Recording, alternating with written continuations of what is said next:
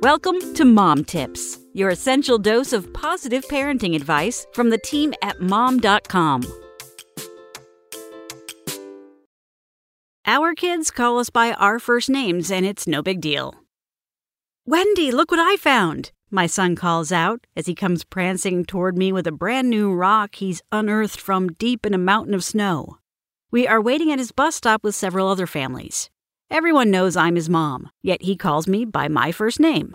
I always wonder what people are thinking when this happens.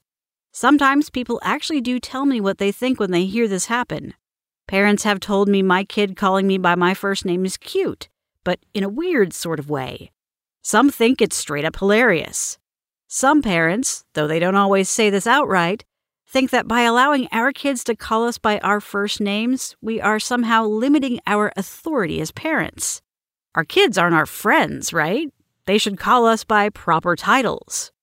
I never assumed our kids would address us by our first names. I grew up calling my parents Mommy and Daddy. My husband and his siblings grew up calling his parents by their first names, though.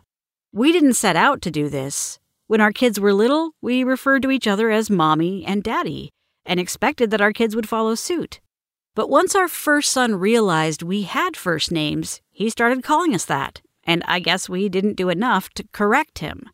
And of course, our second child followed suit. The thing is, as strange as it sounds to outsiders, it's just completely normal to us. We are still our kids' mommy and daddy. We occupy the roles of disciplinarian, leader of the family, and parent. Our kids are no less affectionate with us, and I don't think we are more buddy-buddy with our kids than other parents might be.